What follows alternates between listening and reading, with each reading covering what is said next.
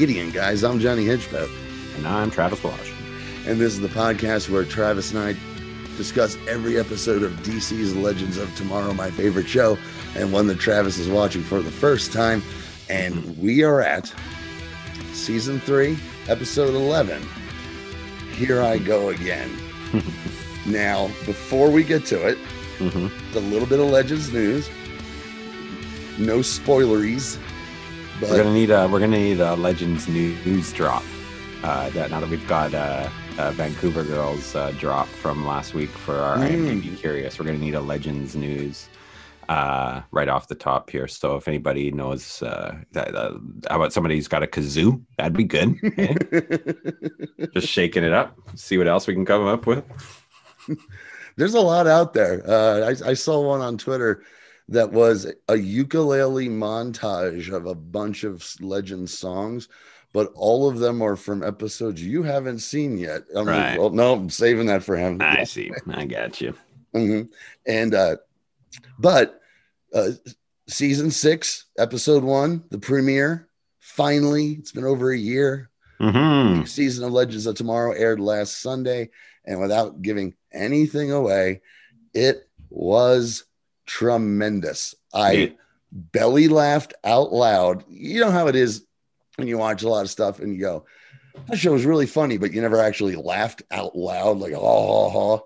There was like moments where I was belly laughing out loud and then had tears in my eyes at points. Cool. And it was so much fun. And it clearly is, and I don't know how it did in the ratings or whatever, but it's clearly the best of the DCW superhero shows, with, depending on your taste, Superman and Lois is number 2 at this point because of how much money they're thrown at it, and it's really good. But this season of Supergirl, I'm not feeling it just yet. And this season of The Flash, I've been really distant. I'm like, I'm watching. Something's gonna happen. There's something. Yeah. I'm not. I can only imagine. I'm not feeling it. I'm not feeling it at all. But Legends, just the little spin-off that could just fucking nailed it. I'm like, at least creatively. So cool. Yeah, that was awesome. Fun. Yeah, no, I've seen some bits and pieces. I can. It's hard to avoid it now. Now I'm part of the community. I kind of know what's happening. I kind of have an idea of what's going to happen at the end of the season, just from what I know of what happened in the opening season premiere. Just from what I've seen, just from seeing other things happen. Whatever. We'll talk. We'll cross that bridge when we get to it. I'm going to put a pin in this with one last thing. There is how many Capones in that season premiere that I cannot wait. Good. I cannot wait to share. Hilarious. Okay. So this episode, here I go again. I brought this up last time we spoke, but you had asked me, what are the highly regarded episodes, and none came to mind. And then I looked at what we were about to do. I'm like, oh, this one. This is one. This is one that Legends fandom, when they list the top 5, it's up top there, like number 1, 2-ish. It's one of the most highly regarded episodes of the show. And you had mentioned I loved it. And I loved it again. I watched it. I was in a time loop. I watched this one 3 times. Oh my God. I did it with my notes. This last time, you're going back and watching it? Yeah, I did it with my notes, and then I did it again to make sure my notes were right. And it's a romp. It's an absolute romp. It's great. I get it. I think, I get it. It's an all-time great episode. I think I'll probably say, probably the best episode of the series so far that I've seen. So far, I would say so far it's the best episode of the series. Yeah. So here's our sweet Netflix synopsis. With the Wave Rider stuck in a time loop, Zari must decipher clues hidden among the crew's personal secrets to save the ship from disaster. Sorta, but not really. But again, how do you describe that? How do you describe this episode without giving time loop? Just say Groundhog Day. There you go. Or cause and effect. When we get to that, was one of my favorite little nerd moments, because I would have that argument. That would be the argument I would have with someone. Travis, if you told me we were stuck in a time loop, Yeah, and you Edge brought of up, Tomorrow. yeah, And you I'm brought up, surprised none of them said Edge of Tomorrow, especially with the. I was going to say it was too fresh. That underrated gem. Yes, because Edge of Tomorrow really hit the public psyche. Well, it should become a cult classic. It's I've fucking heard that. awesome. It's fucking awesome, man. I have heard ass. That. It's it's this times 10, man. This episode, it is so rewarding. Because this feels rewarding, this episode, right? Like it feels like you stick with all these little things, like, and this is a trope it's been done 1,000 times, right? Not just Ground, like as I say, Edge of Tomorrow, but also Run Lola Run is really, really good. I love it, and it's hard to fail. It's such a fun template. It's like a Money in the Bank match, Johnny. If we can cross our, you know what I mean? Like usually, I'm always excited for Money in the Bank matches. I mean, some are better than others, but it's just like it's a fun template. It's a fun template in the way it works out, or the Royal Rumble. You know what I mean? So it's like it's I see. More prone to entertainment than not entertainment. I would. Did you get my wrestling take on that? I would go with your second. That's for me. It would be more of the Royal Rumble. I don't care. I'm always going to enjoy it. Yeah. So, I'll give you. Well, I'll tell you when we get to it. The gaping hole. I can't give this a 10 out of 10. I think we finally hit 9. I think we hit a 9er here. But there's a gaping hole that you just can't. It's like showing a loaded gun in the first act that you we'll see. Gotta pay it off. Yeah, we'll see. We'll see if that's something that I like. So okay, it's quite if possible. you do, then that's on you. That's totally on me. Okay, but to my point about the argument that Ray and Nate have, I would have that exact same argument. Yeah. Because I would have brought up Star Trek: The Next Generation too. Yeah. I just wouldn't have been as nice about it as Ray was. This really felt like a Star Trek: The Next Generation episode by the end, especially by the very end. We'll get to it when I think made it really start to feel like Star Trek: The Next Generation. I agree. The payoff, how they pay it off, I was like, that is some Star fucking Trek right there. And just the conversation, the extended like monologue, and let's go. So Z is testing a program on Gideon to find more loopholes that she can fix, specifically to save 2042 and her brother Bayrod. Gideon is, not putting up a fight, but kind of arguing about it, and says that they're not friends yet. That's why she doesn't trust her. Just as this is going on and she's starting the experiment, the team is coming back from a mission in full Ava gear. Yes. And I remember the first time I saw this and they walk in on the Ava gear. Yeah. I popped so hard. I stopped popping. They look great. They look great. They all look great. Although I'll say this. I can't say I docked a mark for this, but it was noticeable. Ralph's extra pasty this episode. Well, he's undercover. Canadian. He's undercover. He looked Canadian. He's undercover as someone Nordic. I guess they just extra. He's going pasty. White. He's playing whiteface. I'm bordering on unhealthy. I'd say unhealthily looking. I did not notice this. That stood out to me. So costumes outstanding. And ABBA, we love ABBA. We love ABBA. When they start talking about the song, like, oh man, that's a great song. That's a great song. I can imagine them singing that song together. That's great. Here we go. So they went to get an anachronism that caused Napoleon to win the Battle of Waterloo, and it's an 8-track of ABBA's greatest hits, and that's what. So I guess is the song about Waterloo anyway. Who gives a shit? That Mama at Waterloo, Napoleon did surrender. Dude. Oh my God, that was our first big hit. Waterloo. Okay, I've never really paid much attention to ABBA's lyrics. I just know I kind of enjoy them every now and then. So I never did the deep dives into the lyrics. I was like, oh, this is catchy. I like to hear it in the background. You ever seen The Trip with Steve Coogan? Yeah. Remember they have that discussion about that the winner takes it all, how like what those lyrics are about? I know. I totally forgot. Oh man, that's a heavy song. Yeah, no, there's a lot going on in ABBA lyrics. Oh, okay. You'd be surprised.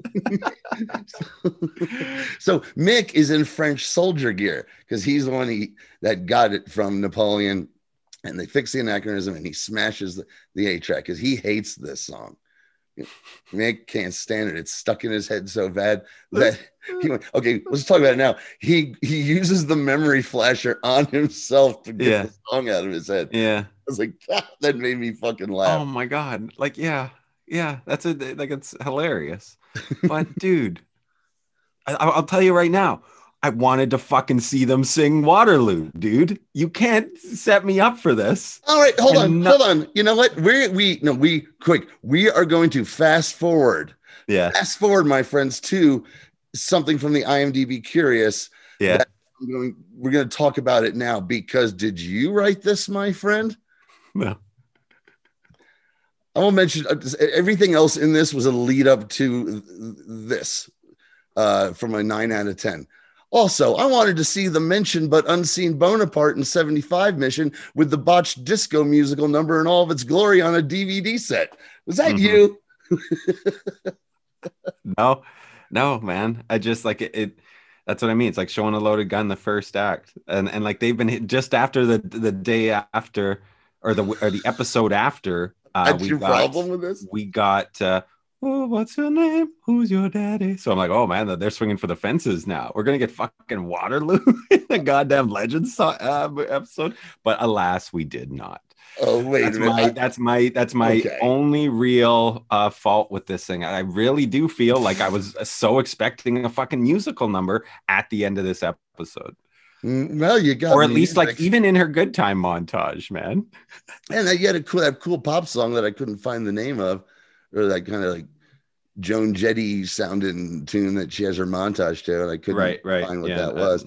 But no, I found it funnier that you didn't see it. I just thought that them just walking in the outfits, and I'm like, that's a fucking great gag. And then they leave them on the whole episode and do ABBA references. I was like, I never thought I was like. That's so hilarious. You are a big ABBA fan, aren't you? That's your one problem with this episode. Is you're fucking I think there's some other little minor things that we might get to, but I think that's a big thing, man. If you're really gonna set up this, they were in those outfits all episode, and we never get like even like a couple notes of them like rehearsing or something. She had to. Okay, let me see it. Like to say, let me see you guys. Let me see you guys do this again. Why would they be rehearsing? I don't know. I only got an hour. She'd have to find ways to do it. I'd be going fucking crazy. Anyways, that's hilarious. So Gideon shuts down because her neural core is fried. And Sarah gets into an argument with Zari, who's being a smartass, and Ray's very upset about making Sarah angry. And it's because he thinks Mollis is going to appear, and he's going to have to get his anti-magic gun and kill her. Yeah. When he first tries to calm her down, we get a variation of the Lance glance, baby. The little fucking look she turns around and gives Ray there. Was it to Ray? Shit. Oh, it was to Ray. I missed it. I was wondering if I was thinking about that today when I was making dinner. It's been a while since we've seen a Lance glance. You blinked. This wasn't as overt. Maybe I didn't. Maybe I blinked. You blinked and you missed it. There was a raised eyebrow involved. Right. Okay. Mm-hmm. And Sarah's just saying, "Look, no loopholes," and then says to Zari, which I love. She's like, hey, "You know what, honey? This apathetic cool girl routine isn't as cute as you fucking think it is." Yeah. I love that. I love it. Yeah. I can think of many people I've known who I wanted to say. It was weird. It was weird. Yeah, no, I get it. But it was they hadn't really set up tension with them in any of the previous episodes or any sort of her being a rebel or kind of in it for her own thing. That's another kind of, again, like minor quibble and stuff, but they did enough here at the beginning, obviously. And that's the purpose of this episode. It's not just for how they resolve it plot wise. It's to give the audience the chance to actually fall in love with the character who they introduce. And then she's kind of hanging around doing shit.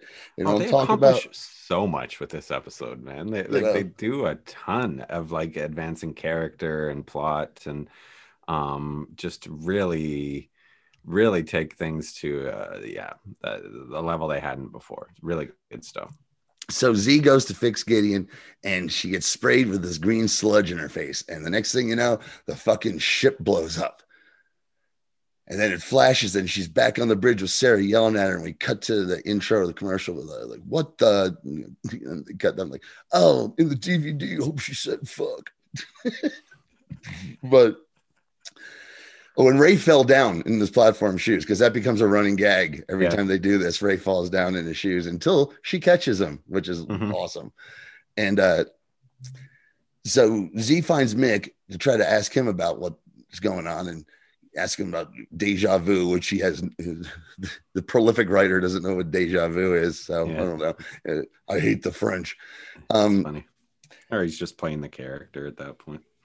Yeah, maybe that's it. I can't let her know I know what deja vu is. What? Isn't that a French woman? Sounds hot. One of my closest friends and crushes. Total crush, but we were the best of friends. Deja at the club. Cool. Yeah, we still stay in touch. Oh, that's great. Yeah, she's awesome. And she used to wear eye makeup that was like what they used to make the WWF women wear, but better. She'd take like an hour to do it, and it was like this. It felt like wrestling makeup at what she would do. It was tremendous. Well, that's great. I love the hearing about anybody else you still keep in contact with from those days? There's a few that I see what's going on Facebook now and again, right. But Deja, I follow. I see all over the place on social media and stuff. Yep. Cool. She's got a lovely little boy now, and she still looks amazing. Shout out to Deja. Deja, baby. Let me real quick. I'll tell you a story. This young girl came in, and she was starting, and she was being a real pain in the ass. And at one point, she like yelled at me over some, like, that's not the song I wanted, but that's the artist you said. And she gets off the stage, and through the music, I hear Deja in the dressing room yelling, "Listen, you!" And I'm not gonna say anything. You never talk to Johnny that way. That's because awesome. I was the friend. I was the friend of the performer, Travis. Right. I wasn't on the prowl. I was the friend. Yeah, you're the enhancer. You're there to help the ladies get to the spot they need to get to. And I was also older than all of them by who am I? Jerry the King Lawler? Come on.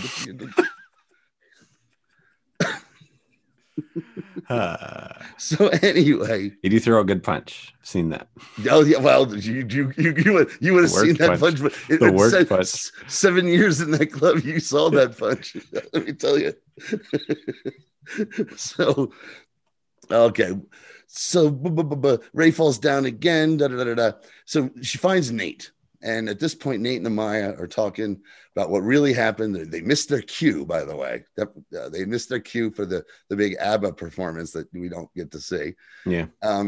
Because they were getting it on. Because as we've seen, missions turn them on. Dinosaurs, zombies, whatever. Right.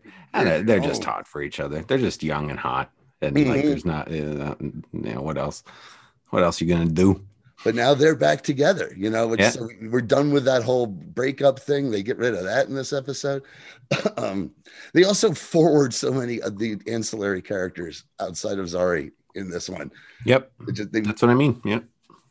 And so when Amaya says to Nate, we need to forget about this. The way Nick Zano delivers the line, "I can't," really, I was like, oh, that was good.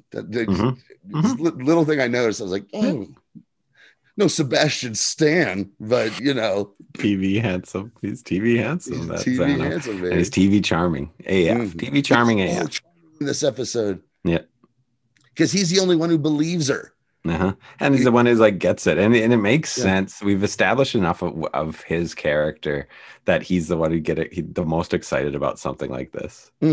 And then until Ray hears about it, then he has a whole other thing. So as he's talking, they find Ray, and Ray says, "Happy captain, happy ship," like they say, and she's like, "No one says that, Ray." And the first time you see that line, I was like, "Ugh, that's some season 1 joke," but then they use it as a plot point later big time. Yeah, where she repeats it and he's like, "Oh, I guess it's catching on," and walks away. I was like, "Oh, that was fucking good." Yeah, hilarious. That was good. So she's fixing the ship again. She dodges the spray this time, but it blows up again. And she says, "Mamma mia, here I go again." Like, "Yay, that's fun." Yeah, for the record, I've never seen either of the Mamma Mia. Oh, me neither. I have no. But No I mean, some people say they're tremendous and they're like camp to the nth degree. But yeah, some people say that the British invented pop music and the Swedish perfected it.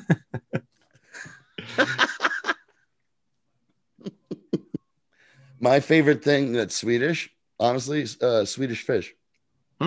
I like Swedish berries. I like the other. I think maybe that's more of a Canadian thing. I know we were talking about the gummy candies, right? Yeah, the gummies. For us, they're shaped like fish, and I'm like, my favorite Swede is Michael Backlund, the assistant captain of the Calgary Flames. Has not been a good season. GG gang, Gideon gang. Sorry. Oh no. So we're done. We're basically done. I think it becomes official today. But yeah, when I think of Sweden, that's who I think of. So Z is trying to explain what's going on to Sarah, who's not having it yet, and she twists her arm and accidentally send her to the med bay over and over again, and Ray keeps giving her a sedative until she develops an immunity to the sedative. So fucking badass, man. And what is it every time? Does he have like a little joke every time? Every time Mick is like, "What's wrong with her?" And he's got one after another, but where he's just like encephalorrhea, blah blah blah. But one of them, he goes, "Space madness," and I'm like, yes. "Fuck yeah!" They did a Ren and Stimpy fucking joke. So funny, so awesome, and yeah, that makes sense, man. It's just like, yeah, fill me up with that iocane powder, basically. Really good. That makes so much sense. That's clever. See, that's something we've never seen in any of these sorts of redos. No. Kind of. There's a famous one-act play called Sure Thing that uses the same effect. Oh, I should mention Edge of Tomorrow. It all starts because he gets sprayed in the face with something from one of the aliens. Oh, okay. The time loop starts because of that. So I don't know if there's any if that goes back to something too. Maybe like there's some sort of bigger sci-fi connection there that. What came out first? This came out in 2018. That came out earlier, right? Would have been Edge of Tomorrow. Yeah, a little earlier. Maybe they threw it in there because they're throwing in every little trope they they can in this one. I mean, I highly recommend it, man. If you get a chance this weekend, I'd watch it. It's something I've been meaning to watch. Yeah. I'm not a huge Tom Cruise fan, but something I've been meaning to watch because I remember when it came out, and much like everybody else, Edge of Tomorrow sounded like a fucking soap opera. No one went and saw it. Yeah. And what was the original title? Or they've even tried to re-release it. No, they changed it. They re-released it. It's like Die, Live, Die, Repeat. Live, Die, Repeat, which everyone was like, well, that was better, but you should have led with that. Yeah. I don't know. Whatever. I mean, it's killer. That's why but that's why it wasn't successful. But then listening to, I think, Doug Benson podcast, I kept hearing everyone going, it's one of the best fucking movies out there. Yeah. You just got to go out there and see it. So I am meaning to watch it. That is on my list. Definitely. Yeah. Cool. So okay, where are we, man? It just feels like we're going over and over again. Right, Here I Go Again, which is a White Snake song. That's Get the fuck out of the IFTV, motherfucker. Am I really ahead of that? God damn, you are. Hey, that's what I was like. When I saw it on the list of song titles, knowing that they're going to start making pop culture references, I see Here I Go Again. I'm thinking Tawny Katane. I'm thinking 80s. You're thinking Zari doing a split on the hood or some sort of we better get that at some point in this season. I want to see somebody shred a guitar. Where I mean, if we're getting everything under the sun, basically, because I've seen, like, dude, I get to see, like, I see what's coming up in episode 2 of season 6, where they're in fast food or whatever. I get to see these little things, you know what I mean? So I'm like thinking, man, they're gonna touch on, like, they're gonna run out of. I can, they're running out of like things to do, but yeah, no, not yet. The writing, the writer's room at Legends is really, really amazing. Because I've started recognizing names and seeing like names that were like staff writer who now I know are part showrunner, or who are part showrunner, who I need to get the names and start talking about. We should acknowledge the writers of this episode at some point. Well, I will tell you this. Yeah. The lead writer of that room wrote this episode. Yeah. I believe her first name is Kato, and I'm not positive, and I don't want to, insult anyone. I will look it up because she's amazing. She's an amazing follow on Twitter, by the way. Just wonderful, super positive, a lot of fun. And she wrote this episode. So there you go. And she's basically one of the showrunners right now. So that says a lot about where we're going. Sure does.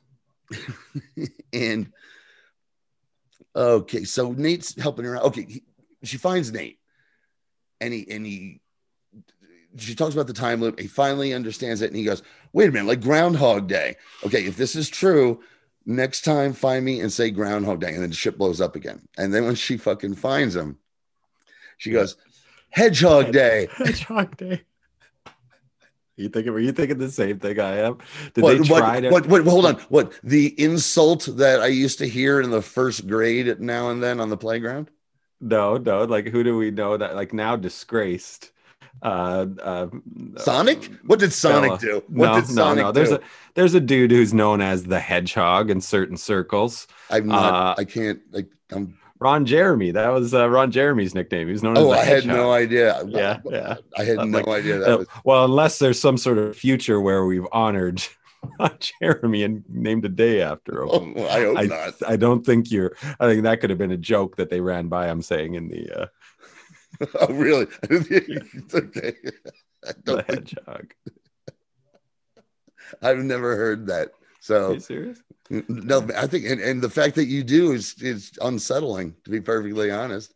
Hey, no, I 70s porn. I know a little bit about 70s porn. I learned a little bit more because of Boogie Nights, but I also had Papa had a stash.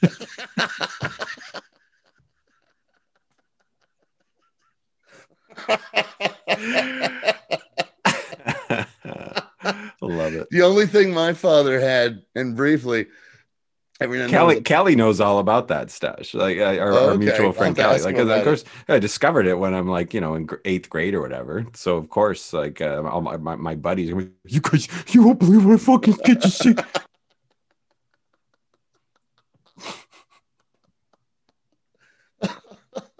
See, most kids used to find their porn in the woods for some reason.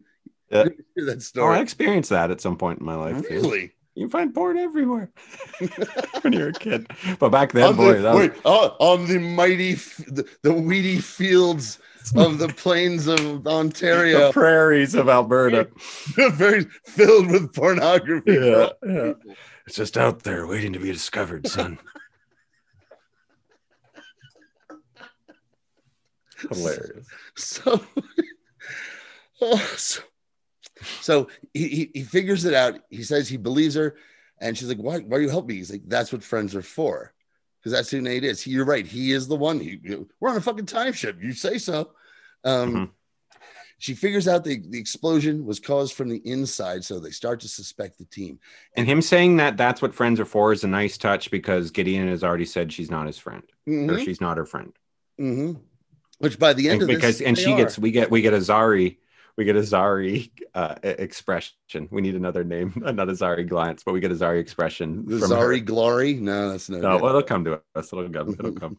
The other one did. This one will come too. So, because that was meant to be significant. And that's important too, because this is all about her journey. She's the main character of the story, obviously. And this is also Tala Ash, who is a wonderful person. Yep. in the real life. I've heard her on, like I've mentioned it before. Yep. No, I've seen her recognized for the work she does. Except she's an Ohio State fan. It's like the only thing I'm kind of like, but this is the episode where the fan base fell in love with her, and as well. Because up at this point, you're like, she's okay, she's fine. But at this point, the audience, all points to this moment as when everyone's like, we are all in on this character and this actress. That's an important distinction to make. Right. So yeah. No, I think this had, I would wager her, this had probably her audition piece for the, really? I think like when she breaks down here, I would guess, because this is probably what, her 5th or 6th official episode, something like that. And then there's so they would have probably picked something here, because this is where she had to do the most. This is the most heavy lifting she's had to do. So you got to pick something. You got to pick something like that when you're committing to something like this. I'm speaking from like production thing. You know what I mean? We got to know that this girl's capable of this stuff. I think for sure that would have been a part of it, or at least one of a few scenes she probably had to read. I love it when you drop some knowledge. So they're investigating the team, and they have all the time in the world to do it, because every time they blow up, they just start over, because little by little, her telling Nate what's going on just becomes like 2 words, and it works. I'm like, I love it. I think that's great. She's like, Groundhog Day, ship blows up. Okay, what are we doing? And then she fills them in, and they go. And I'm like, oh, that's great. It's so fun. And so we see Mick, because they suspect him because he's doing his laundry, and he says, oh, I got to get my undies in the dryer before haircut. I was like, ugh, poor Ray. Those STD-ridden undies of Mick Rory. Oof. Yeah. I do not want to clean out the lint cycle. Yeah. The lint trap. After Mick uses the Wave Riders only dryer. Okay. They got 1 toilet and 1 washer and dryer on the fucking ship. I love little touches like that. I love this is the first time that we see that like that kind of, or that they work this into the like one kind of just simple living together bullshit mixed in with all this other kind of bigger stuff.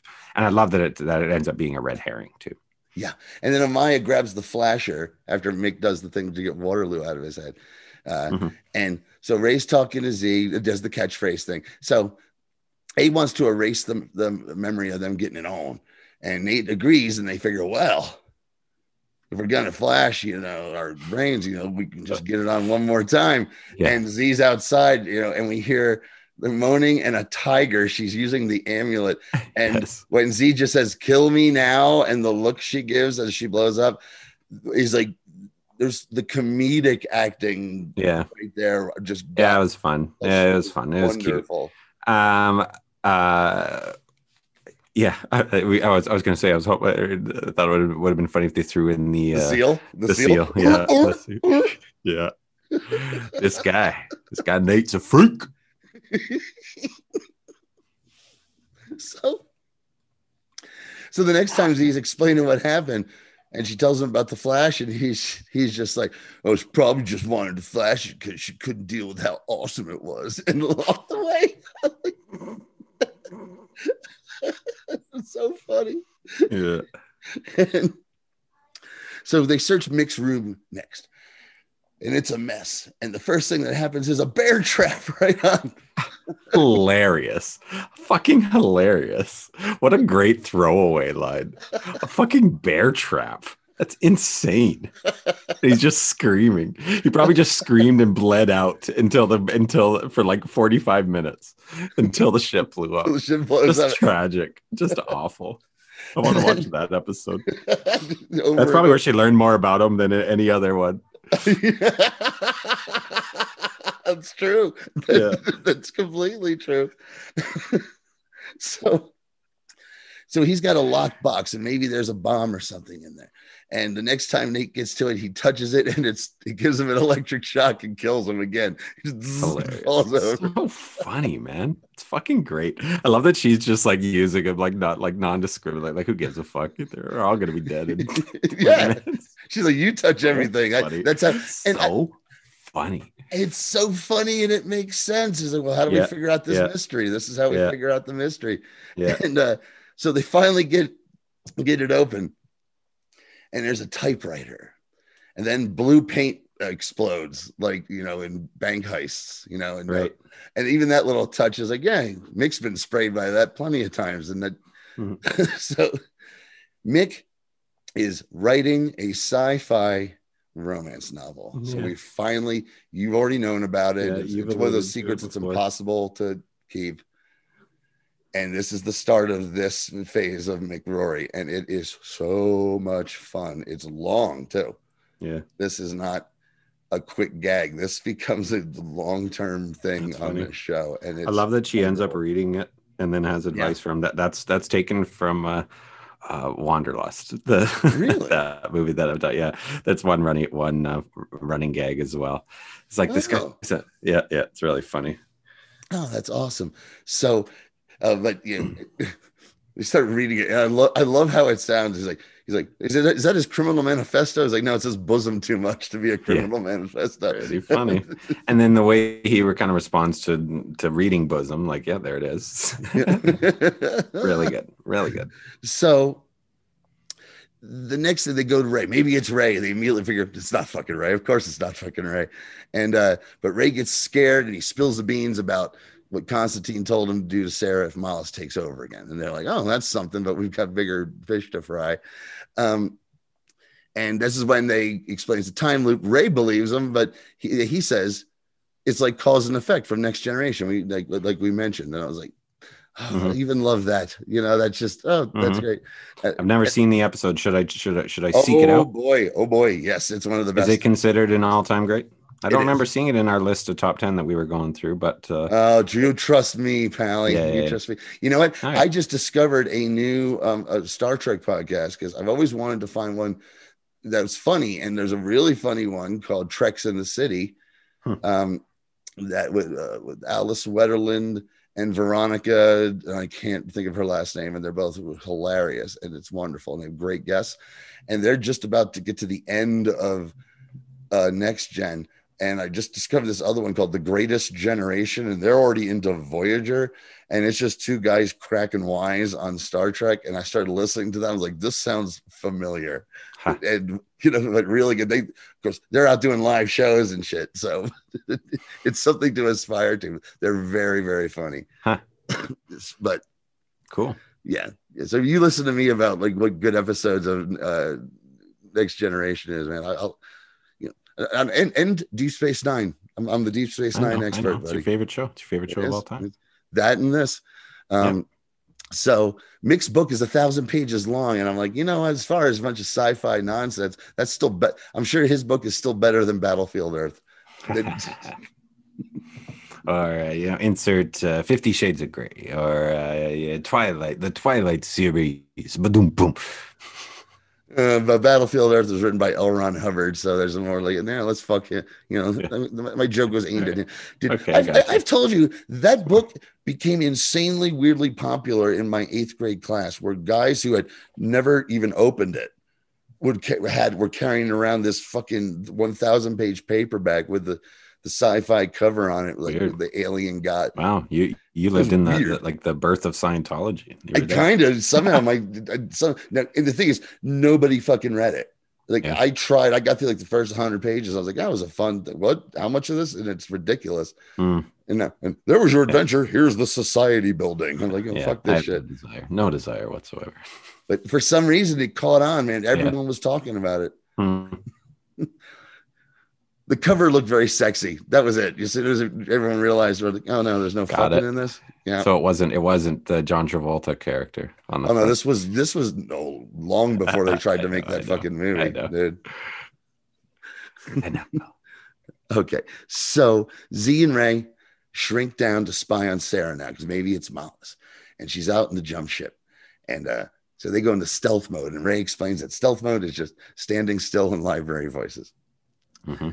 So it's Sarah and Ava are chatting, and Sarah's telling her how she's frustrated with Z, but but she wants to tell her how important she is to the team.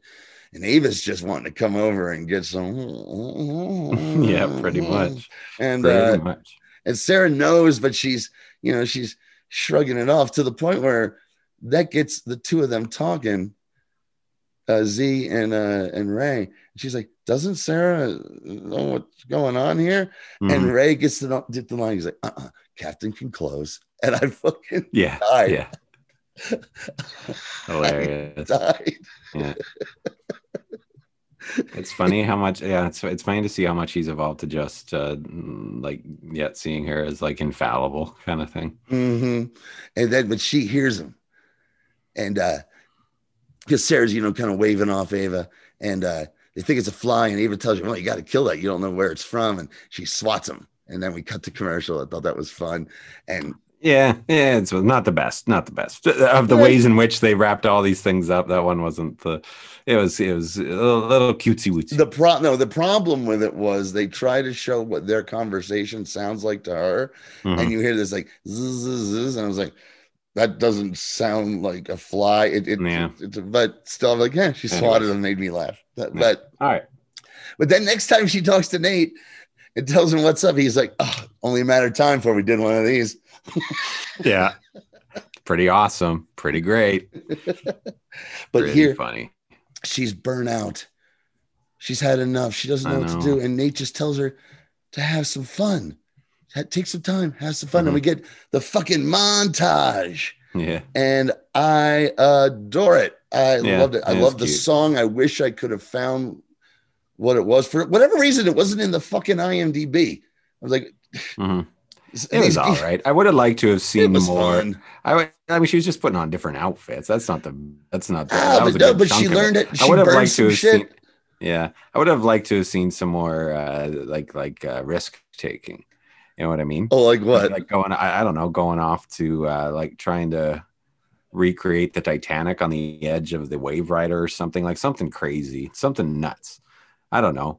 Like trying to drive it. Like, no, like if you're going to rent a Groundhog Day, have like something on the front of your, get an actual groundhog to drive the Wave Rider, something like that, something like this. Well, right? You know what I mean? Maybe a little too on the nose. Yeah, but like, I don't know. I wanted to see more of like, it was a good time montage. I think the music did a lot of the heavy lifting, but her trying on outfits happened too many times for me for this to really feel like a good time montage. Well, there was one thing she put her hat on that made me pop, and that was Hawk Girl's fucking helmet. Yeah. Like, yeah, baby. But she burns some shit with a flame gun, and she learns how to play a Stradivarius that they've got on there, probably out of mix. That's important. Shit. That's an important plot point. But she gets to save Ray from falling. She, as you said, she reads a mixed book. It says, "Oh, not bad, Mr. Rory." And then it ends with Ray and Mick are arguing about the laundry, and in the background, she's dropping flashcards of their conversation, including Mick saying, grunting, and it just says grunt. And then they look and it says quizzical look, ship goes boom, and it blows up. And I was like, oh, I love it. They're like, Johnny's in the basement and mixing up the medicine, not in excess.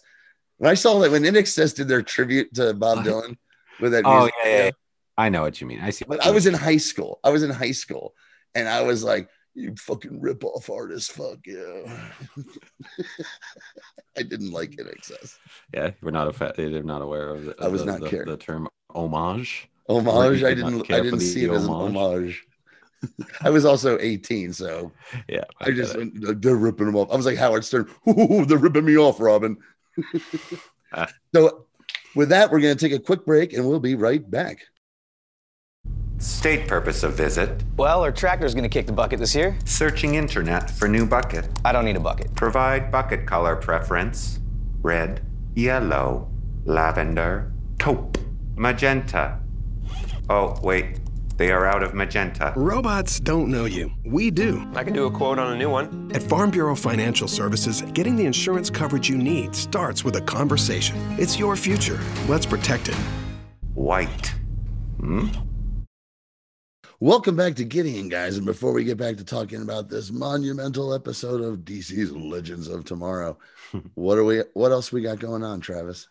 Yeah, Mystery Titan Theater is the show that Johnny and I and a different guest or guests every other Saturday we get together on. It's on Twitch live now. You can follow us. Follow Jarvis Washing Machine. It'll be on YouTube. If you don't get to catch us on live on Twitch, it'll be on YouTube as well under the same name, Jarvis Washing Machine. And this Saturday, we're looking at a card from looks like 87, Johnny. I think Ubantu's found for us with an old friend who I haven't talked to in a while. But I was just like, oh, here's a guy who'd be really fun. Big old wrestling fan from Saskatchewan, Johnny. Well, the first time you get to talk with a guy who's from Saskatchewan. Oh, I'm excited. What's his name? Yeah, his name is Josh Zoomstein. He's a really funny guy. I met him. He's a teacher and knows a lot about wrestling and a passionate guy and a funny guy and an actor too. So that'll be a good time. So look for that. Yeah, look for us on Twitch. Saturday nights. We usually try to start around 7 p.m. And I've got a little something Pacific Standard Time. Go ahead, sir. I'm sorry. I stepped on you. No, it's okay. I've got a little something to add to that. We don't have a set date for it, but we might have mentioned that. If you watch our YouTube show, and once again, Mystery Titans Theater, you don't even have to like wrestling because it just we go off on so many tangents and have a lot of fun on what we're like. You don't have to like the movies Mystery Science Theater is doing to watch the show. Yeah. So it's not just us gushing about how great it is. Yeah. Although, but that being said, we do get the odds. When we do, when we do, we mark out as the kids say. As the kids say. And but if those of you who've listened to the show or watched it, I mean, I've often mentioned my good friend Joey, who would post as Wolfman, who I used to go to all these wrestling shows with when we were teenagers at this same era that we genuinely cover. And I reached out to him, and he's never done anything like this, but he's acted. He was in a movie, an indie movie. He was in. He gave a shot in L.A. And he's super funny, and he knows wrestling, and he's got opinions, my friend. Great. And he's the original heel fan. Awesome. And he said he'd love to do it. He's like, I even got a Yeti mic. And I was like, what, you've just been waiting for someone to ask you? Fantastic. Yeah, so he'll be joining us in the near future. Wicked. Yeah, I think we got to pick something from Philly then for like that. I was thinking the same thing. If there was a Philly Civic Center NWA show out there of any quality, that would be perfect. Great. But right now, I am DB curious. Hit the music.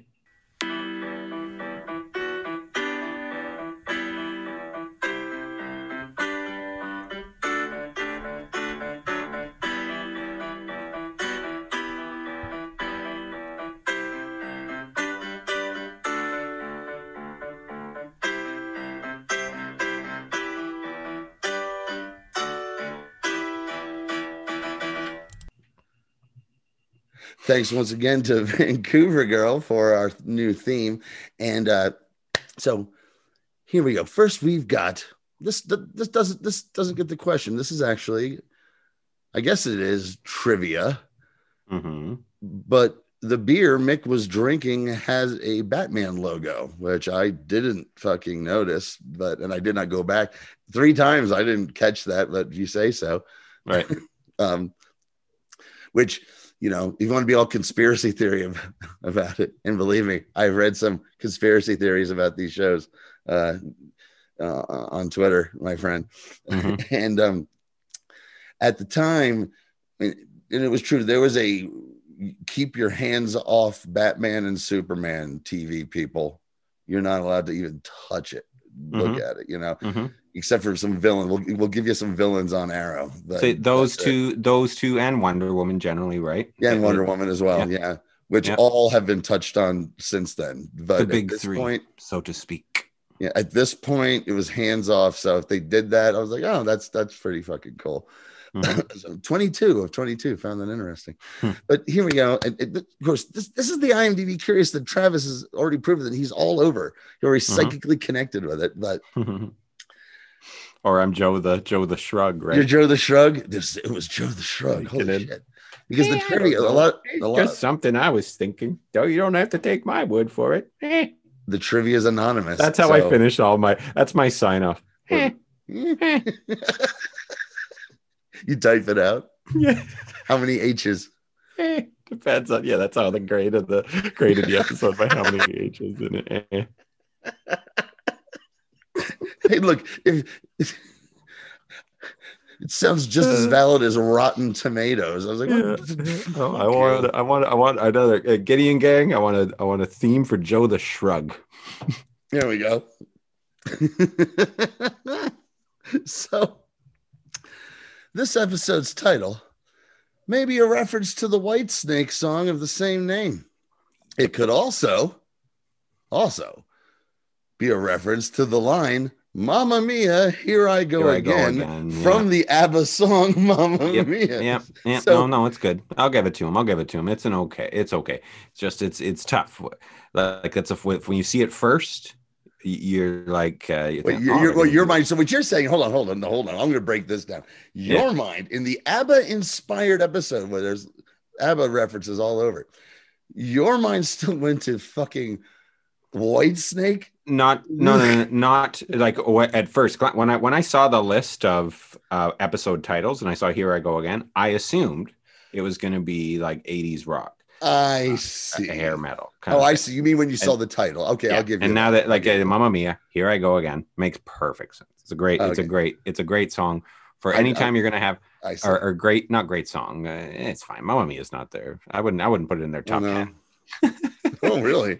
But people love it. Can you off the top of your head, mm-hmm. Could you name your top 10 just real quick? ABBA songs? Yeah. Well, I would go "Winner Takes It All" is definitely in the top. Fernando, it's a great song. I love Fernando. Chiquita is such a underrated gem. Yeah, that's 3. Does Your Mother Know? Again, like low key. Like these are like kind of like these are again like stone cold classics that you just like you don't even think about, but then you just hear it. It's like take it easy, turn the lights down low. Does your mother know? You know the song, right? Yeah, that's 4. Money is a rich man's world is always great. I'm not gonna I would put Dancing 5. You Queen. got me 5. You got 5 okay. right off. I would put Dancing Queen above or Take a Chance on Me. Like all of those. 7. We got 7. You got 3 more. Already said Waterloo. Obviously. We got 2 more. Give me 2. Lay All Your Love on Me. Another under the radar. What are we at now? One more, buddy. One more. Come on, rock. The top of my head. Oh, damn it. I said Take a Chance on Me. I said Dancing Queen. All right, we got it. You know what? You got a 9. I know, we got to move on. Because the scores for this, amongst the people who reviewed it, are mainly 10s and a few 9s. So you're SOS. Right SOS. We got 10. We've got 10 motherfuckers. So, in the reviews, this one from iMac 2001-20 is titled "Disco Costumes plus Hedgehog Day plus Pervy AI equals Run Romp." I said romp as well. What the hell's going on here? Run Romp. Run Romp. I don't get the run part, but anyways, I think it was supposed to be fun, but now it sounds like Astro on the Jetsons. Run Romp, George. Or just like if the kid from The Shining was a shitty speller.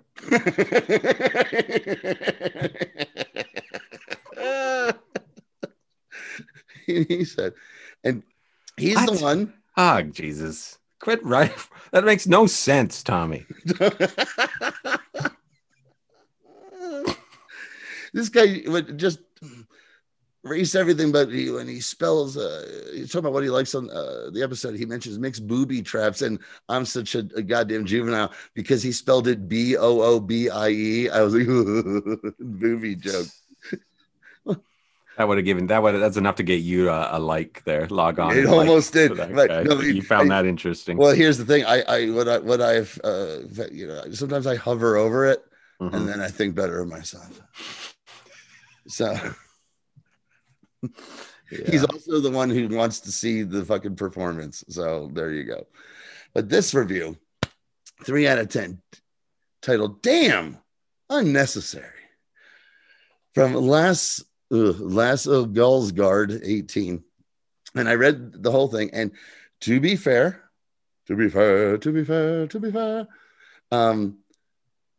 it's a well-written, it's not some right-wing manifesto nonsense. It's a well-written critique that I don't agree with for the most part. I was like, oh, well, I do not agree with this assessment, but it's nothing to snicker at, except for maybe. And I don't know if this might trigger you, my friend, after you just hitting 10 out of 10, but Lass here says, however, this was not an episode I will ever remember.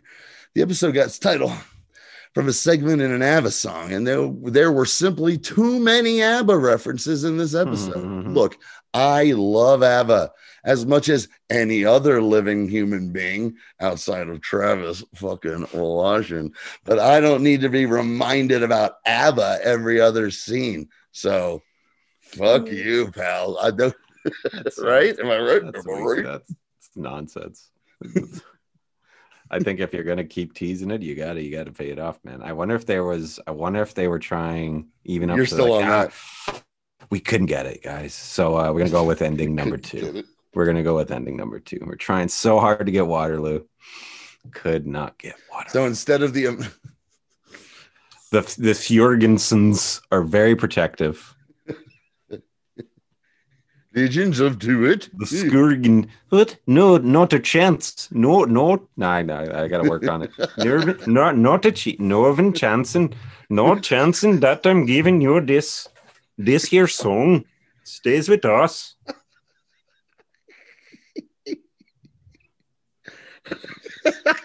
You nailed it. No, 10 out of 10 again. Thanks, buddy. So back to the show. Z finds Nate and she's wiped out. And the first thing he says, did you do the fun montage thing? And she's like, yeah, I did. Thanks, Nate. You're a good friend. And I was like, oh, that's cute too.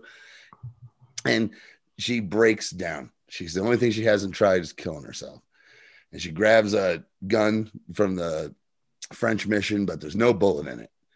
And she breaks down. And this time Sarah takes her seriously. She's like, holy shit, what's fucking wrong? And she tells her with the tears in her eyes and the emotion she's feeling, and that makes Sarah believe her. All right, let's figure this out. So they map out the Wave Rider. They figure it's a bomb, and Mick tosses a beer in the trash can, and it pops out. And like, fuck, Z didn't know there was a trash compactor. They get to the trash compactor, and who's in the trash compactor but Gary? Yeah. I thought it would be funny. That's the excuse. I thought it would be funny. Uses. Yeah, I mean, and also like this is a minor quibble in that this is just like here's just one thing. Sorry, you didn't check this. But here's what: if they could have turned this into a 10 out of 10, it could have been a character flaw that caused her not to check something. Do you know what I mean? And then that she didn't. And you've got a 10 out of 10. So wait, are you saying that the fact that why would she have not checked this giant trash compactor? It's a little weak. It's a little soft for this after all of this to be the okay. I did think, I'm like, when she's like, I looked everywhere except this giant thing, and I'm like, that was a little, but I can be a little rough on Gary. Like I said, the actor Adam Checkman is also a wonderful dude. I will be a little rough on the Gary character. Nice, can't wait. However, it's my fetish. Johnny be rough on Gary. I mean, he's, you know what? I look at him with his expressive acting face and glasses, and he reminds me of someone that oh no, dude, you would have loved that Nora. This one, like you could have done this, Dad. Did she? You just gotta have a little. Your face just needs to be a little thinner. Did she say that? I'm a fat fuck. My wife, my daughter called me a fat fuck. You just need to slow down on the buns, pops. Going into your smoky room over there. The next thing you know, you got a box of ho-hos down your fucking Oh, by the way, she's the captain. The blonde lady is the captain. You remember that, dummy? Grandpa. Dum-dum. Yes. So, but I have to say, and I'm not giving anything away, but in the season 6 premiere, they do something with Gary that makes me forgive it all, and it all makes fucking sense. And I'm like, because with Gary, he's so over the top and kind of like, I'm like, oh, and it's fucking brilliant. I can't wait for us to get it's like William H. Macy and Boogie Nights at the end of the 80s going to the he kills himself. Just blows his brains. He just blows his brains It was fucking amazing. I can't wait for us to get there, Travis. It's gonna be quite a journey.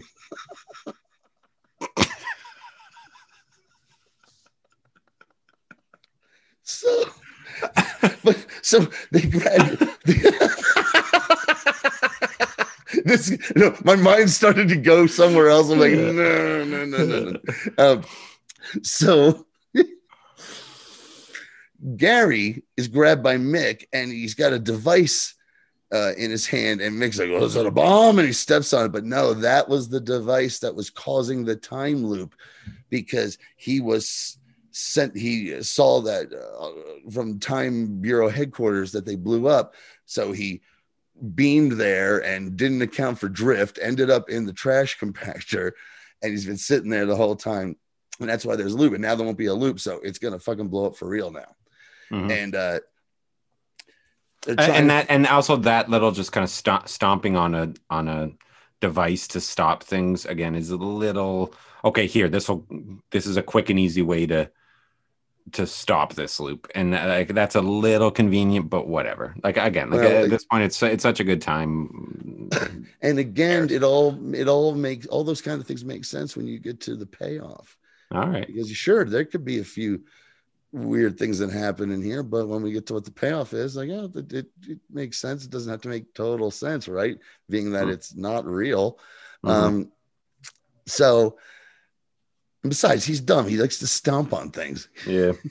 And they figure out that it was the 8-track, that Damien Dark had sent the anachronism back then to send a booby trap to the Legends, knowing that they'd get it back. And I was like, for a plot twist that didn't actually happen, I went, oh, I like that. That's kind of fucking cool.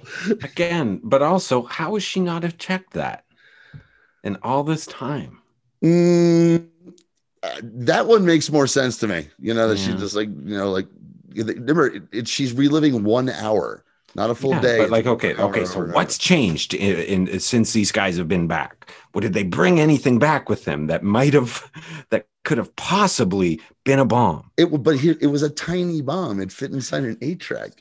Still, that's still something, man. Here's the little things. The little things. Again, Gideon isn't a total fucking perfect writer. Nope, she's not. No, this she's is not. Her first time. And so Zari grabs it. Mick wants to burn it, and Nate's like, for a guy who uses fire, you don't seem to know how it fucking works. But Z grabs the bomb and puts herself behind a force field, and she gets to tell them all how she feels about them, because she's been doing this over and over and over again for so long. It's always in Groundhog Day and in this, when you touch on to the point where, like, how long has this been going on? Like years, hundreds of years? It gets really, like, Groundhog Day really covers that in a more metaphysical way, but still, I'm like, how goddamn long is this going on? It always kind of freaks me out. I know. And because she's grown to love them now. and she gets to tell them all, how she feels. And I fucking loved this. I loved it. Yeah, is the emotional high point of the series. When she tells Mick, never stop writing and don't hide who you are. And Nate and Amaya, you're such wonderful friends and be with each other. And when she goes to Ray, the one that gets me. And she goes, Ray, when I first came on board, you were so polite and nice. I wanted to punch you in the face, but the world would be a better place if everyone was a little more like you. And I'm like, oh, it got me. I'm like, yeah. You're kind of right. Nah, the one that got me was when she said, just ask her out. Oh yeah, that too. Yeah, that too. But then she says, tell Sarah why you're afraid of her. You're afraid of her, and she tells Sarah, you're so brave and fierce. You're the ship's soul. Yeah, exactly what she says. But just ask out poor Ava. Gary's like, what about me? And she tries to use the totem to quell the bomb. It goes off. Boom. No boom. It was all Gideon. And at first, when they show this, I'm like, Zari says when she sees Gideon and meets her in person for the first time, Amy Pemberton, and at first when she says, if this was just a dream, I'll kill you. It was like, that's like, they're repeating what the audience was saying right at that moment, which I love. In a way it is. In a way, but the way they explain it is it's Star Trek, baby. Yeah. And because her body's in the med bay. When she got splashed with the time sludge, she should have died. Gideon put her mind in her matrix because the loophole technology worked. And Gideon used it to see that in every circumstance, Z leaves the team after her fight with Sarah, but the Legends will need her to beat Malice. And it shows that 2042 can be saved, but only with the Legends' help eventually. And so she ran this simulation in order to purposely make her close to the team and bond with them. And everything was extrapolated from everything she knows, because Gideon is a pervert who just watches everything they do all the time. Yeah. And then it flashes to her like flipping through a book. She says, the bomb, that was a plot device, something to solve. And then she points to Amaya and Nate.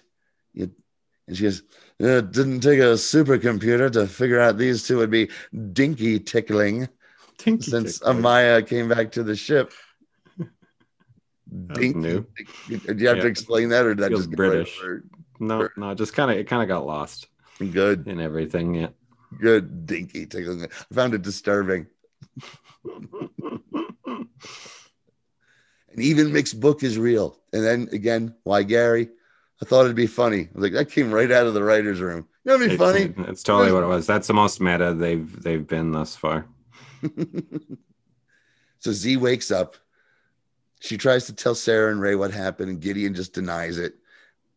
But she proves it by telling Ray to tell Sarah about what Constantine told him to do. And when Sarah hears it, she says, yeah, that's what you're going to have to do. And Sarah and Z have coffee. I love this little scene between the two of them just having coffee. That they were just, it was very short, but I thought they just had a lot of chemistry. It just seemed so easy. They just seemed so easy with each other, having this performing this conversation. But at the end, when she tells her,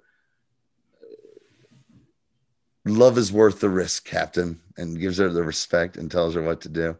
And then she tells Z that Mick's book is great, but the ending needs a rewrite. And he's like, okay. And then we get another montage, and it's her.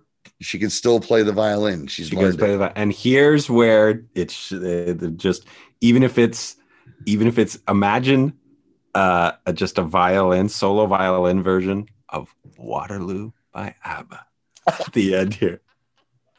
Instead of the classical piece that she can actually perform. The one that costs them no money, right? It's like public domain. You know what I mean? Like, dude, because that song really is about giving in. That song is about giving in and like accepting like it's a defeat, but it's about like recognizing your place kind of thing. Oh my God, it makes me so fucking happy that the only thing that makes this a 9 to you is that is that's a big part of it. But there's some other little things too. Favorite. As I said, like those little kind of the way that they kind of, and here's how like he smashes on the thing and stuff. At the time in this writing, it's a little too convenient, but whatever. At this point, it was such a good time that it doesn't matter.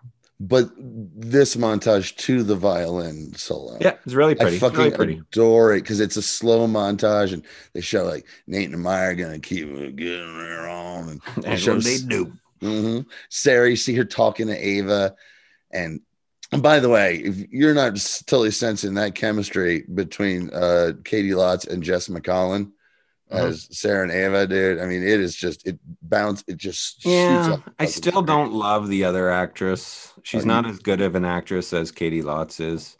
Maybe she'll get there. She gets there. I don't love her. She's charming as fuck, dude. Yeah. She gets so much fun. She becomes like another heart of the show, especially now this new season, man. She's outstanding. Cool. But we see Mick typing with his 2 fingers, and he's doing the rewrite, and this is the last line of his book. Buck wrapped his glistening biceps around his lusty alien queen. He'd lost his planet, but found his home. And he takes a swig out of his beer, saying, not bad. And then Z finishes the piece, and I was like, and it goes to black, and like, oh, that's perfect. Yeah. And then we get what, if this was a movie, would be an amazing post-credit scene, but that's not how the TV show works. So it ends, but boom, here's your cliffhanger. Mm-hmm. I think we're in Nepal or something. I don't remember what it said, but Wally West is there, and he's meditating. Is that Kid Flash? That is Kid Flash, my friend. That's what I said. You briefly saw him in the Crisis on Earth. Right. Briefly. And maybe briefly in the other one, but that's it. Yeah, you did. They've been blips though, and I like him. He's a lot of fun, and because he's had it, with adventuring, and Rip is there to recruit him to save the world.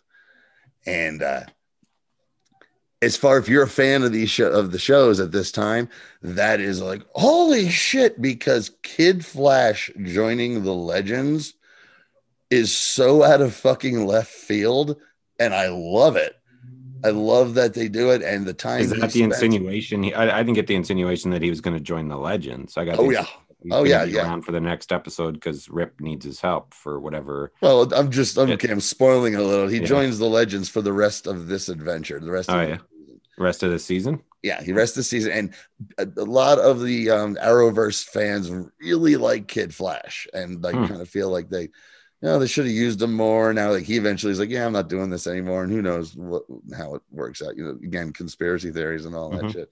But I think he's a lot of fun, and his run on the team is a run on the team. That was accidental, but I'm so happy it happened.